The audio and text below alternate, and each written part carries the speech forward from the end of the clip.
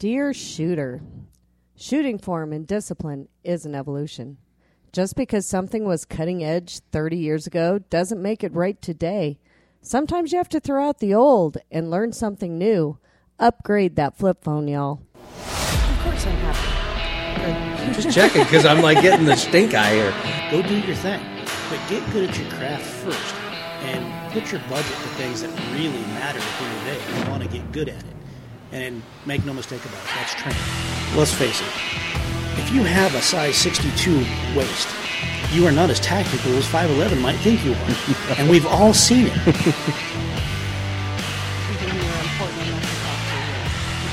Wow. Feel the love. There it is. And Brandon chimes in with all of the sensibilities of the family. Welcome to the Dear Shooter podcast. I am your host, Jason Crotto. Dear Shooter is brought to you by Wyotac, empowerment through self-reliance, and Lucid Optics, on target, under budget.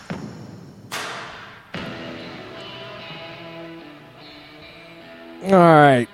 Time to buckle up, kiddos, because it's RANT day. It's Thursday, and we're getting ready for a weekend.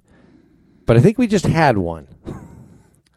It was a really long weekend, but yes, we had one. It was. And I ran into, in the last 3 days, I have ran into some things that just make me want to pull my hair out. You don't have much hair. Exactly. That's the problem. So the first thing that really got my attention, I had a student on the range yesterday, and we were talking about, reloading from high compressed ready, and he looks at me and goes, so I've been training with another guy, sheriff's deputy, and he tells me that I should reload in front of my face. So his workspace. Yeah, I'm like, and there was that. There was the other thing that he was teaching him was that he should reholster as quickly as possible. Why? You're going to shoot your leg off, kid. That was the thing. He looks at me, he goes, oh, okay, you're teaching me exactly opposite what this guy's teaching me. He says, the difference is you're telling me why. When I ask him, it's because I told you to. And what it boils down to, because I had another conversation today about some training that was actually law enforcement related, and again, lost my mind of when I find out what's being taught. Well, so anytime I hear, because I told you to. That is the absolute worst thing you can tell a student as an instructor. And as a dad, I've said it, but I said it in the context of my daughter's asking me how to build a watch, when all she really needs to know is how to tell time in what we're talking about. So because I told you so is a valid dad thing to say. As a parent, yes. As a teacher, no. No, agreed. But I was hearing things like, temple index. And were you in a car? No. Then there's no reason the temple index. Even in a car, there's better ways. I mean, you've got maybe one niche circumstance where temple index is a good thing or a valid technique. But it's just not. And I even use this example on the range. It was like 2 days ago. I was teaching another class, and I'm like, okay, look, just because we were talking about the Mozambique drill. And I'm like, all right, look, just because one thing worked for one guy 30 years ago in Zimbabwe does not make it a valid training technique.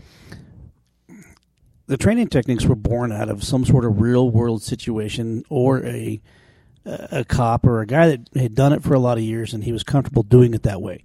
That didn't make it right. Training has evolved since then, and there are reasons for doing the things that we do now. That's right. It's science, bitch. But that kind of led us down the path. Earlier I was talking about just the institutional doctrine and how it just doesn't change. And a lot of it comes down to agencies. I mean, we see this in police agencies. We see it in all kinds of law enforcement, from the federal down to the local level. Their officers are not being taught well because they have not changed their training curriculum in 20, 30 years. And systemically, that's a problem because they've changed instructors in that time frame. Right. And they're hiring within. Mm-hmm. That's the problem. They want their own training, their own. And I understand from a political standpoint why that's that way, but you're not accessing contemporary training. They're just not. Right. Well, the other issue that you've got, and especially lately, we've seen this over probably the last 4 or 5 years, you have this whole defund the police movement. Well, guess what's the first thing to get defunded? Ammunition? Training. Overall. And it's not just the firearms part of it. It's everything. And now you've got very competent people that because of the environment that's been created, they don't want to become officers. If you spent 2 minutes on YouTube looking at training videos, you will see a gamut of what exactly you're talking about. I watched one this morning, and it's one of those slow-motion dumpster fires. I couldn't take my eyes away from it. This guy was teaching people to move. He was talking about lateral movement. He was doing nothing that was lateral. And crossing the ankles, he fell down twice. But he had happy feet. I mean, he was doing high-stepping knee maneuvers, trying to move 2 body widths to the right. Was he Russian? He was not. He was not. Matter of fact, maybe German? I typically, send the link to you and ask them if they're one of yours. But yeah. No, this guy was totally standard white boy issue, cracker box trainer. I was just going to ask you that because I typically you do send those to me and ask if they're one of mine. It's just it's crazy. Just some of the things I've seen just in the last couple of weeks. One of the things I was talking about with a guy today, he was saying that one of his instructors was teaching the Temple Index. Now, And I have gone through training where the Temple Index was a thing, but in that context, we're in a car, mm-hmm. and I have another passenger in the car helping me fight that fight. Right. So it does mitigate some flagging of the guy that's with you if you index that way. Now, it does create a blind side, and it's horrible for that. And the mantra is get out of the car because it's a bullet magnet. Right. So it's a very limited, very specialized technique. Still has some validity, in my opinion, in a very specific circumstance, but on a square box range, out of the car, it has no place. Right. And that's what I was getting out, and that's what made me just pull my hair out. Now, if I understand everything correctly, that is no longer being taught. But the fact that somebody thought that was valid outside of your very specific context, and I know exactly what you're talking about because I've been through that class. But outside of that very specific context, it doesn't work. Now, and it also creates a safety issue because if somebody does torch off a round, you have now endangered people off the range that didn't sign the liability waiver. Gravity works. Yeah. That's actually one of my biggest issues with Appleseed. Appleseed. Mm-hmm. All right, so I don't have enough experience with the program to understand. I love the program, and I will never say anything truly bad about it. Like I love what they do, the history of it, the shooting part of it. It's a great program. What makes me crazy is they insist on muzzle up. Interesting. When anytime they are transporting or working with firearms, it's muzzle up, and it makes me crazy because I've hosted them a few times, and I absolutely insist to them because I try to explain to them, look, the rules on this range, if you're going to use it, is muzzle down. Well, but that's instructor preference and range preference. I'm not a fan of muzzle up ever. Well, it may be range. It may be instructor preference, but it's still range rule. Correct. And if you are going to teach a class on that range, you need to respect their rules. Agreed. That's how that works. I don't have no stinking rules. Not on your range. Not on your range. But I've got trauma training to shoot next to Brandy, so we're good. I'm not that bad. I'm so still if you not. get shot, it's on purpose. I'm not worried about you. I'm worried about the guy next to me. I am still not buying you an AED. Why? because She It's doesn't, on my Christmas list. I know. does not need that level of practice. Nope. Because guess who the crash test dummy's going to be? Don't kill somebody just so you can bring them back so you can do it again. God, you're no fun. But okay, so let's back up a little bit. The holstering as fast as you can. Again, why? That made me stop in my tracks and turn around and go, "Excuse me, what?" So, little statistics I know you probably have rolling around in your head. What percentage of firearm accidents happen when you're reholstering? I can't give you an exact number, but I'll guarantee you it's high. I mean, most of everything I've ever seen was a holster incident. Mm-hmm, mm-hmm. And I even talk about that in class, especially like in cooler weather when people are wearing jackets and those little bungee thingies that are on the side. Those are notorious for finding triggers. I don't know how many pictures and videos that I've seen, and that was the cause of the ND. And I don't believe in an accidental discharge. And I've forbidden certain types of holsters on the range because they create that situation that's just unsafe. Right.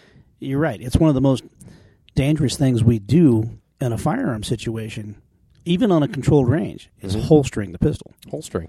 I insist to my students, number one, you look it in so that you actually can visually verify that there is nothing that's going to obstruct the gun going into the holster. And I always tell them, go slow. Fact of the matter is, even training defensively, even in that context, you've just been a gunfight, whatever, you're reholstering the gun. If you're reholstering the gun, the fight's over. There's no need for speed. There's no reason to go fast. I would love to, if anybody out there listening knows why you should holster as fast as possible, I'd love to hear about it. The only ones I can even see is law enforcement being able to holster quickly without looking. But the fact of the matter is, they're carrying a bucket on their hip for their gun to go into, not a concealment holster. It's still not a reason to rush. No. Unless after the shoot, they're actually in pursuit running after something, but you want to get that gun put away, but you got to go. Well, if you shoot yourself in the leg, you're not running very well, are you? Got to put the tourniquet on first. Well, I mean, if you're not running very well, the only context I can see is they've gone hands on with the suspect and they're trying to cuff him, and they need to get the gun out of their hands so that they can run the cuffs. And holsters with retention, I can see a need to get it there, but still, there's no reason to rush. Right? Yeah, but like I said, there again though, they're carrying a giant bucket on the side. It's not a super tight, super slim concealment holster. I'll be honest, I struggle with appendix carry because of that. I mean, I'm a fat kid, and watching it into the holster, there's a lot of stuff I got to push around to get it in there. So it's not comfortable. So holstering fast, that'd be bad. Right. I always try and look it in. And it's something I've just gotten in the habit of. If I'm not looking at it, I'll miss it. My aim's not that good when I'm not looking. I have some out of the pants holsters that I can without looking because I've had it forever.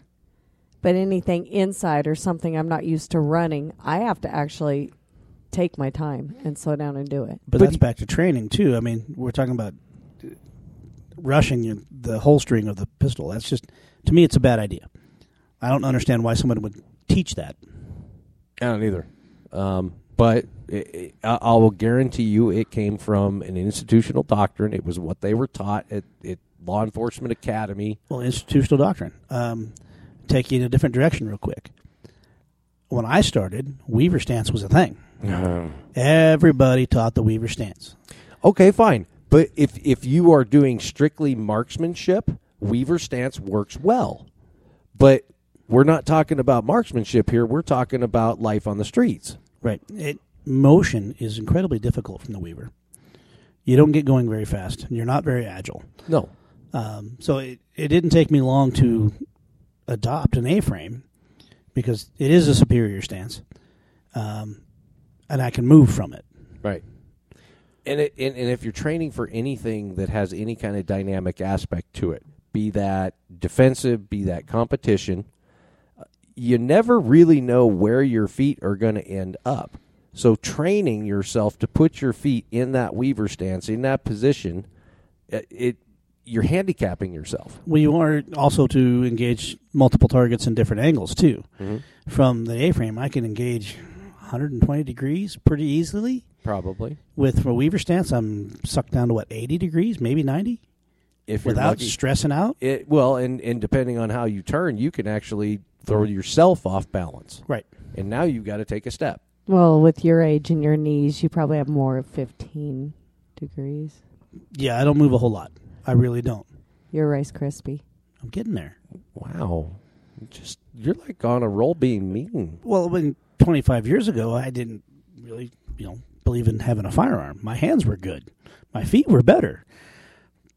But today, I'm old and fat. I'm just going to shoot you. Right. And that's, I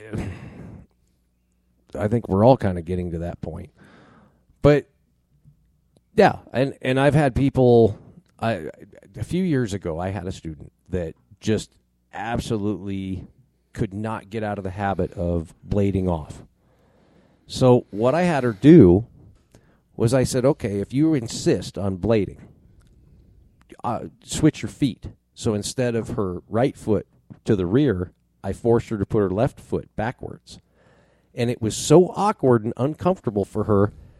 Over the course of an hour, hour and a half, she had moved herself back into the neutral stance, that A-frame position. It's a severe, better place to shoot from. It just is. Yeah. But it fixed it. Now, I will say that, squaring up to the target, engaging in a fight, you have made yourself a pretty big target. You have.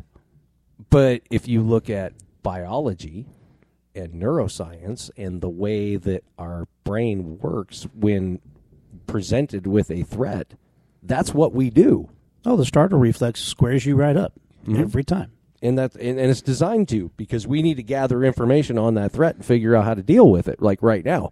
Now, granted, this comes back from our caveman days, and normally we were dealing with a bear or a saber-toothed tiger, but that evolution, it hasn't changed. We're born with that. You can't change that. It is a definite primal reaction, that's sure. Which makes me laugh when I get guys in class that go, I don't flinch. Everybody flinches. Why is that a good thing? Everybody flinches. But I always ask them the question. I was like, why is that a good thing? That startle flinch reaction, that moving towards a threat, throwing the hands up in the line of the stimulus. Why is that a bad thing? Hey, so put them outside. Let me get in my car, and I'll see if they flinch. Don't flinch. At the end of the day, the guys that say, I don't flinch, that's ego talking. Oh, it is. And 95% of the time, and you guys can all call me and find me later, but those folks that have the ego to voice it out loud like that have never really been in a fist fight. Everybody flinches. I've had a few that I do know they have been in several, and they don't flinch. But did they win? Yeah. But the thing about it was when I posed the question, it was a guy in my class, and this is probably 6-7 years ago, and he said, I don't flinch. And I looked at him and I said, okay, so why is that a good thing? And we talked about how we're protecting command and control and how that works in our body and what our brain is doing to actually protect us. So when he thought about it in that context and in that way, all of a sudden his ego got taken out of it, and he thought, So you know what it tells me? If I don't flinch, that tells me you are the aggressor in the fight. Of course you didn't flinch. You started it. The flinch Didn't think about that. It's a subconscious reaction to, now I'm in trouble. Yes. It's not even a conscious. Yeah, so if you didn't flinch, you were the aggressor. I mean, she's got a very valid point in that whole concept. But the flinch also kickstarts your adrenaline system. Right. And anybody that's ever been in a conflict knows you're better with a little bit of that stuff running through you. Oh, yeah. I mean, we talk about, so we, in the IDS program, the Intuitive Defensive Shooting Program, which is what I was teaching this. That's what you're teaching now? That's what I was teaching yesterday. Okay. We talk about 7 body natural reactions, okay? 4 of these we call observable or external, meaning that they can be observed by somebody else, right? We can watch a person do these things. The other 3 all have to do with blood flow. Now, if you really want to get into the weeds with this, a startle reaction is going to start a chain reaction in your brain, in your body, in your adrenal glands. That there's 80 different things going on all at once. Anybody else need a beer and a pillow? Yes, I do. Actually, no. But when we talk about these things, we talk about body natural reactions that actually have a direct effect on our training. The adrenaline we can't really do anything about. Increased heart rate we really can't do anything about.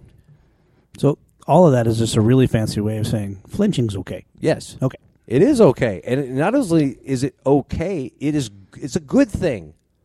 That is our brain trying to protect us. Agreed. So why dear shooter, take your freaking ego out of it. Flinching is good. It's a protective measure. Agreed. You're breaking down the super nanoseconds of a conflict. And you're trading in techniques, body postures, ways to react so that they can become muscle memory. Right. And you're creating a situation where the student develops the skills, has some muscle memory, so if they ever do get in the conflict, they can manage it and have a high chance of coming out of it. Mm-hmm. That's the point of training. Right. Right. Now, you and Mr. Rob Pincus have gone to the nth degree and brought neuroscience into it and physiology and blood flow and all that, but it boils down to these are good techniques, and they've evolved over time. They have a reason to be here, and you can answer the why. When somebody presents you with a technique and they say, because I told you so, that's not necessarily a why. Thank you. You go keep my money. I'm going to leave now. That's my response to an instructor that tells me because I told you so. That's my response to an instructor that when they do the range brief, they don't show me where their med kit is. That too? It's an indicator they don't know what they're doing. Hey, I know an instructor that has a med kit with no gloves in it. Who? What? Who has a What? Who has a You med know kit? Exactly who. No, Are you come on. are you talking like a couple of years ago in Nevada? Okay, so I'm then it's not talking a Reno. it's not a valid med kit then because gloves are a component. Yeah. If it's wet and icky and not yours, you should wear gloves. Hepatitis is a thing. Back to training again. Dude. It's another aspect of shooting. Even if it is icky wet and it is yours, put the gloves on anyway, just in case. Well, what am I going to do? Give myself syphilis or what? I mean, I don't know. Now you got an open wound. Someone else with an open wound with, say, HIV that mixes. Just wear. fair enough. Fair enough. Casualties are dirty, Wear the gloves. Put the gloves in the med kit if they're not there. right? It's like prom night. Put it on. I make sure that my gloves are the very first thing when you open a med kit. Like, that's the first thing you see is gloves. They should be on top. Yeah, absolutely. And you should be putting gloves on when you're walking over assessing the scene. Walking? If you see somebody bleeding and you are walking over them, well, run, whatever. But as you are approaching the scene, you should be putting gloves on. He doesn't run unless he's being chased. But I live to get him to say, whatever.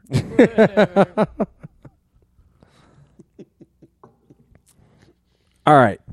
What other things have you heard that people are getting taught that are just archaic? Let's reload in front of our face. Ooh. So workspace. Workspace. We want to visualize everything we're doing from a dextral mindset. Right. It's a long time ago that was taught. Yeah. And I love these guys because they're the same guys that you hit the magazine release and you flip the magazine out of the gun. Guys, let me introduce you to a guy named Sir Isaac Newton. He discovered gravity. If you hold that gun out there and straight up and down and push that button, the magazine falls out on its own. It's kind of cool. If it doesn't, you have to strip it out. Right. But don't flip it out. That takes the gun completely out of index. And I've watched some of these guys that are big on this flip the magazine out. Have you ever seen where their muzzle goes? That's my point. Into their neighbor. Yeah, typically. Now, we usually see that taught from some of the guys who are high speed from the sandbox. And they came back, and some special forces dude taught them that. And it looks cool on the range. It makes great YouTube videos. And maybe I just suck at it, but it's not a valid practice for me. To me, that just complicates the process of reloading the gun. And it invites malfunction. Okay. From a malfunction standpoint, what malfunction are you going to get? I can see, like, if you get... I work on dusty, hot, dirty ranges. And if you start getting dirt and up in your mag well, I can see something getting... Whereas gravity may have just let everything fall free, now you're putting torque on the magazine coming out of the mag well. That makes sense. I can see something getting jammed up. It's probably a rare occurrence. It's probably not likely to happen, but why invite it? The grin on Brandy's face is incredibly big. She has been something jammed. Says the woman who runs a Kimber Sapphire. Only like 3 shots a year. It's No, not no. like I have never put I have put a whole magazine through the gun probably once. Now, don't get me wrong. That's a beautiful gun. Oh, I love it. It's a heck of a piece of jewelry. It is. You shoot it every once in a while so you know you can, but you wear it out to pretty places. And I'm going to throw a shameless plug out there. The Avidity Arms magazine will fit.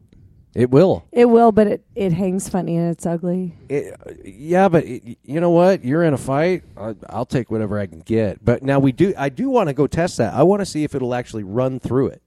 It should. It indexes and clicks. Says the man who hates my Kimber. I'm going to shoot your gun. He I doesn't hate I don't it. hate your Kimber. I love your Kimber, but I give you crap for it just because it's all I've got. Well, and in 15 years of watching pistol courses, I've never seen a 1911 outside a GI model actually make the day. Well, it's typically because they're shooting 45 and it hurts their hand by 10:30. That's probably valid, but So the guy's shooting 45. Get rid of your flip phone. I was a 1911 guy. I carried one for years. I like them. They're slim.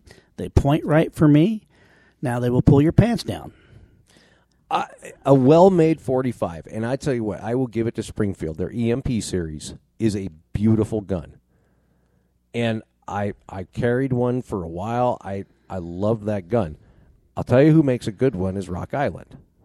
Yep, that's off the old GI tooling, though. It is, but the 1911, it's classic, it's timeless, it's elegant, it's an amazing gun.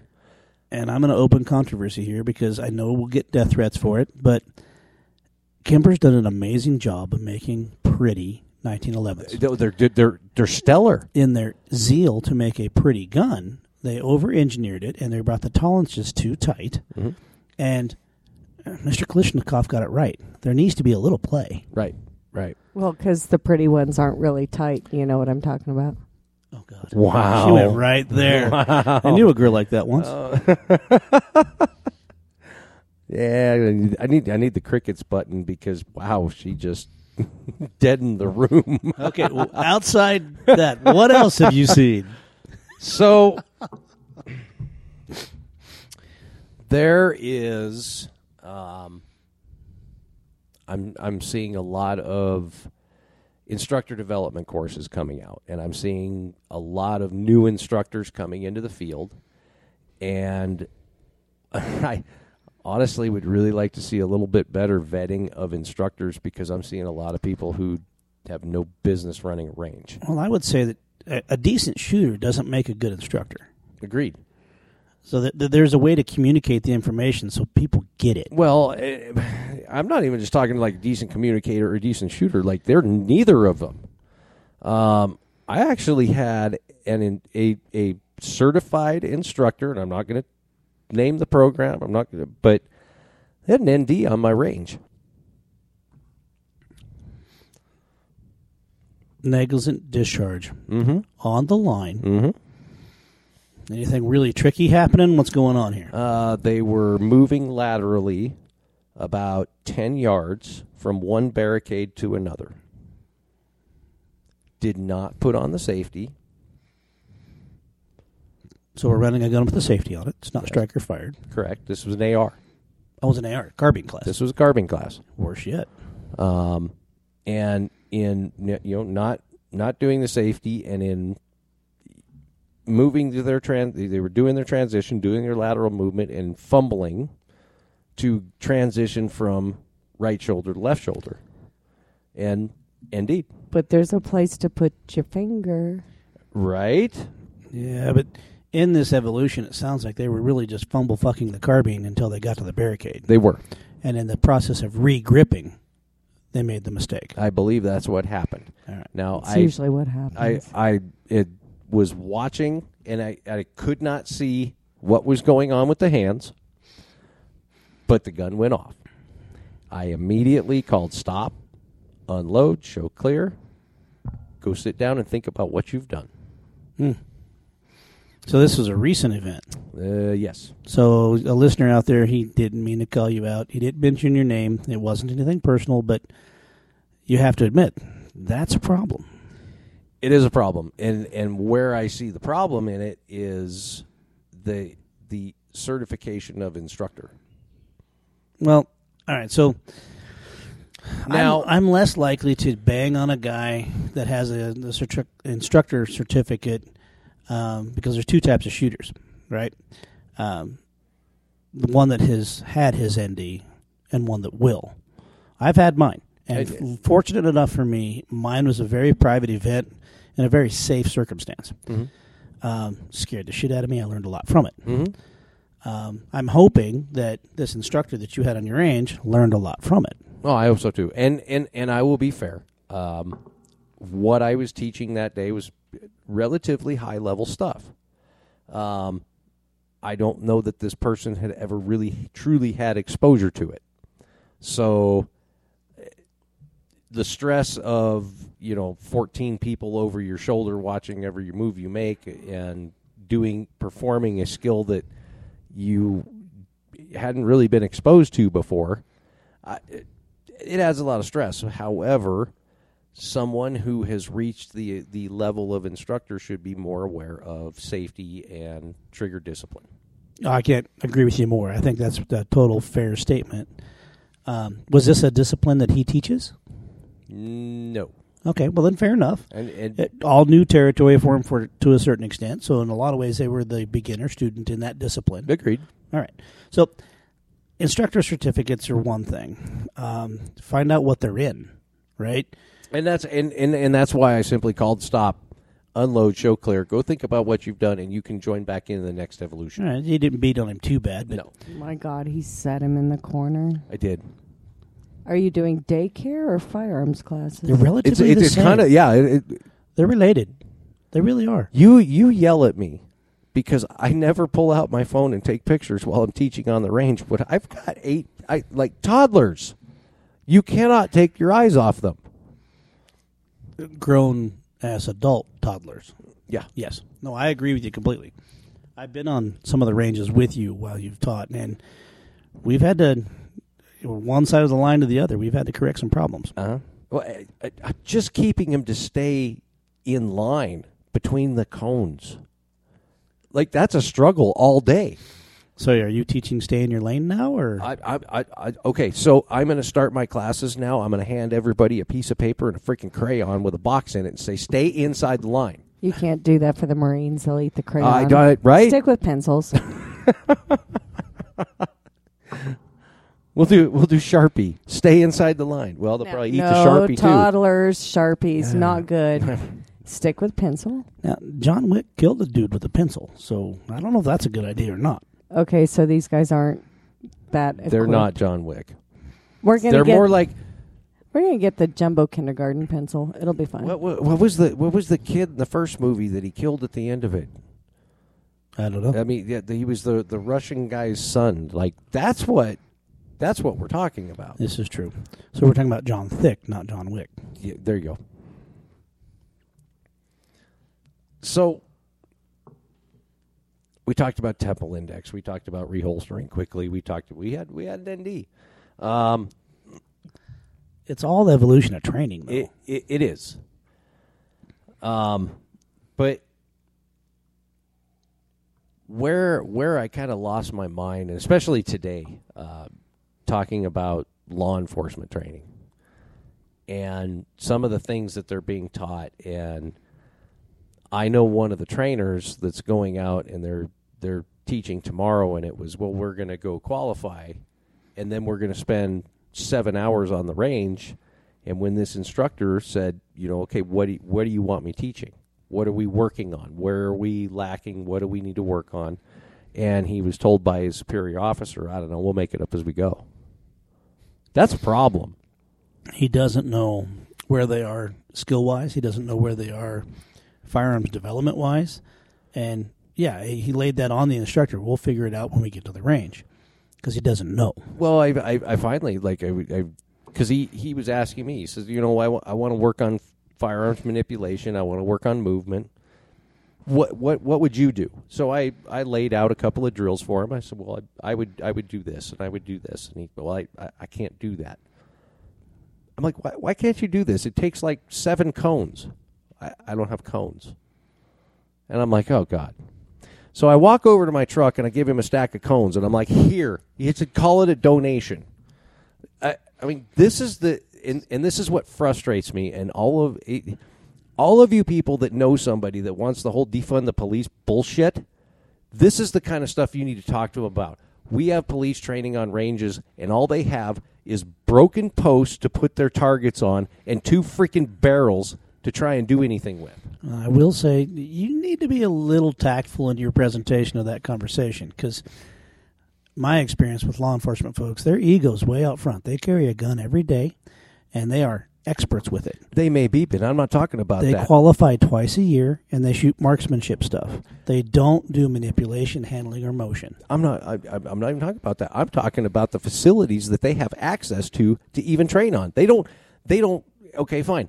They don't do the manipulation. They don't do the transitions. They don't do the movement because they don't have the facilities or the materials to be able to do it with. It's a training deficiency. It is. Especially if they're protecting a civilian populace. Right. The bad guys are training. Well, and that's the thing. Like, look, the world has stuff in it. And if these guys don't have stuff to train with, they have no freaking clue what they're doing.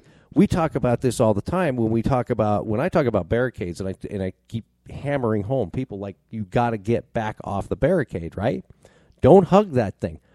What was it, 6 years ago, 5 years ago? There was the police shooting in Dallas. Okay, the reason one of those officers got killed is because he was hugged so tight into his barricade, he had no situational awareness of what was going on around him, and he got flanked. Your cover and concealment has a clock. Well, it has a clock. It also has a blocking of the view. Mm-hmm. Absolutely. So back off of it. But we saw this increase in wanting to train, increase in wanting to have the better gear. What year was it when the LA shootings happened? And the law enforcement was horribly ill-prepared to meet a threat that was prepared. Oh, that was what, early 90s? It was 80-something. 80s, yeah. And that was the spur that kicked law enforcement into almost a paramilitary environment. They went to gear and neglected the training, unless you were a special elite unit like SWAT, right? And they neglected the training. You have to train the discipline.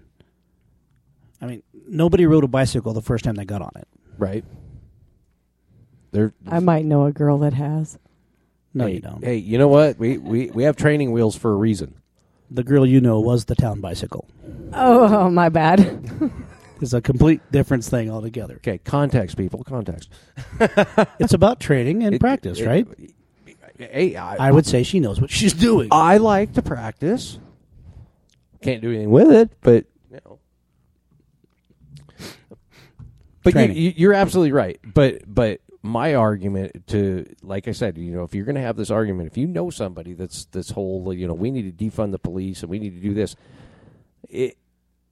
these guys don't have the budgets and the tools they need to train properly. So and that's part of the problem. You can't defund them. They're already defunded. They're already broke. I mean, that's part of it. No, defunding them is a bad idea, flat out. Well, and like I said, the first thing that goes is training. And I will grant this. Like, this is one thing I think that officer training, especially in the firearms portion of it, is horribly deficient.